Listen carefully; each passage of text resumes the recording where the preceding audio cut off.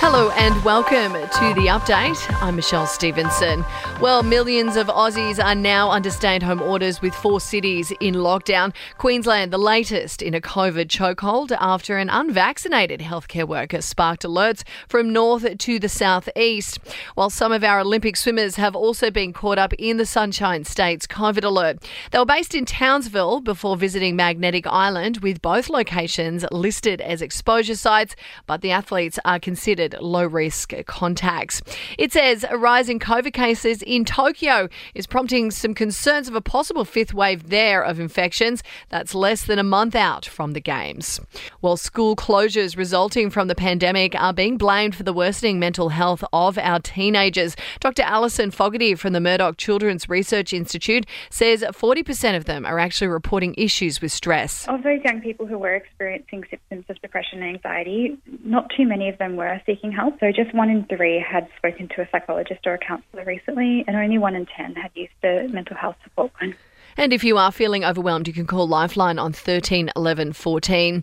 Thailand's biggest island, Phuket, will open to foreign tourists from tomorrow, but only those who've been fully vaccinated. Incoming travellers will not be required to go into quarantine from countries that are deemed low to medium risk. Foreigners will not be permitted to travel to other parts of Thailand, though.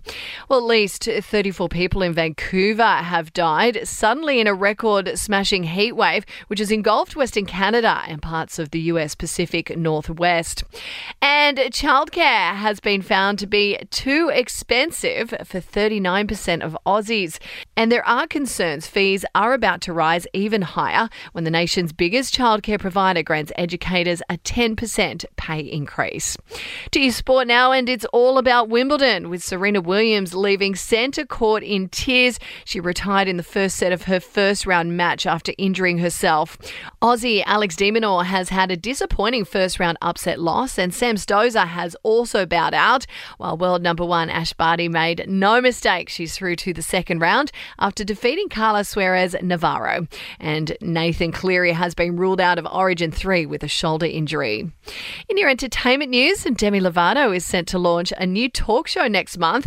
On it, the star will chat feminism, sex and body positivity. Now, Gal Gadot is a new mum. The Wonder Woman star has given birth to her 3rd child, a girl named Daniela. And James Gandolfini's son is set to step into his shoes for The Sopranos prequel. The trailer for the new show has now dropped, and it's set in New Jersey in the 1960s and focuses on a very young Tony Soprano. And that is the latest from the Nova Podcast News team. We'll see you this afternoon for another episode of The Update.